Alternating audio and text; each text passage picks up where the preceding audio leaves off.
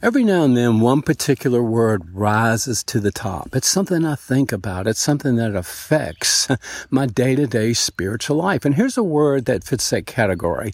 As a matter of fact, it's the word that's been on my heart the last few days, evidence. Okay, so let's think about evidence today from three perspectives. First, is there evidence that God exists? The Bible says in the beginning, God made it. He didn't make it by reshaping things or forming things from another.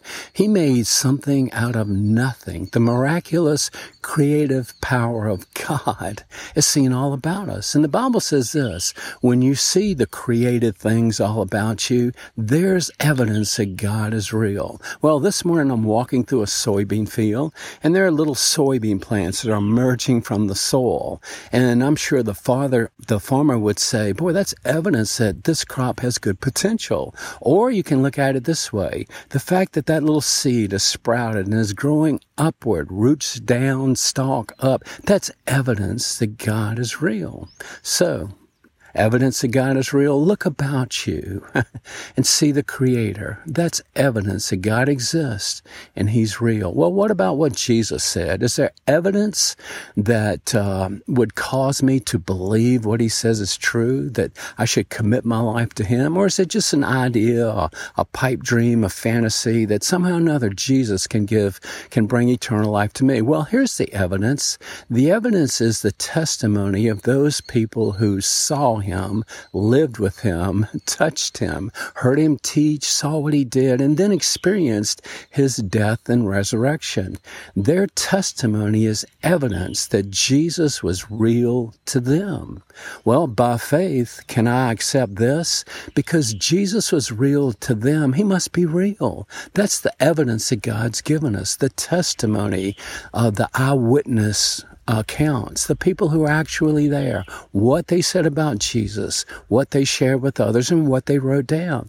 That's the evidence that God has given us, the testimony of the lives, the words, the writing of the people who knew Jesus day to day. So, can I believe that? Thomas couldn't believe. He said, I won't believe until I see it for myself. And Jesus said, well, blessed are the ones who will believe but never see. They'll just believe because of what other people teach. And it dates back to that day when Peter saw and James saw and John experienced Jesus face to face in first person. So there's the evidence according to Scripture. The evidence is the testimony of those people who are actually there. Also, the Spirit of God works in my heart to bear evidence that Jesus is who He said He was. So I have evidence that Jesus is real, that I should follow Him, that His statement, He was God's only Son, God's only Savior, the only way to heaven. That's just not some person talking. That's God's word to me. Jesus, God in the flesh, said, if you want eternal life, then you've got to come through me. Well, what about the third perspective of evidence? Here it is. What about my life? Is there evidence through my life that I believe God is real and that Jesus is, in fact, God's only Son, God's only Savior? Or is anyone else convinced that I'm a follower of Christ because of my day-to-day life choices? Because day-to-day I treat people this way, I talk this way, I have these attitudes, these are my priorities, this is what is important to me. Does that bear any evidence that I believe God is real and Jesus is, in fact, my Lord and Savior?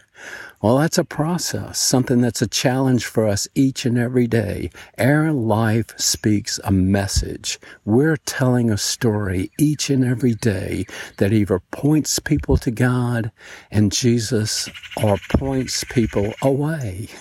That's the way it is. Jesus said, you're either for me or you're against me. I want my life to point people to Christ. And maybe that's your desire as well. So we'll need His help for that. Maybe you'll pray with me.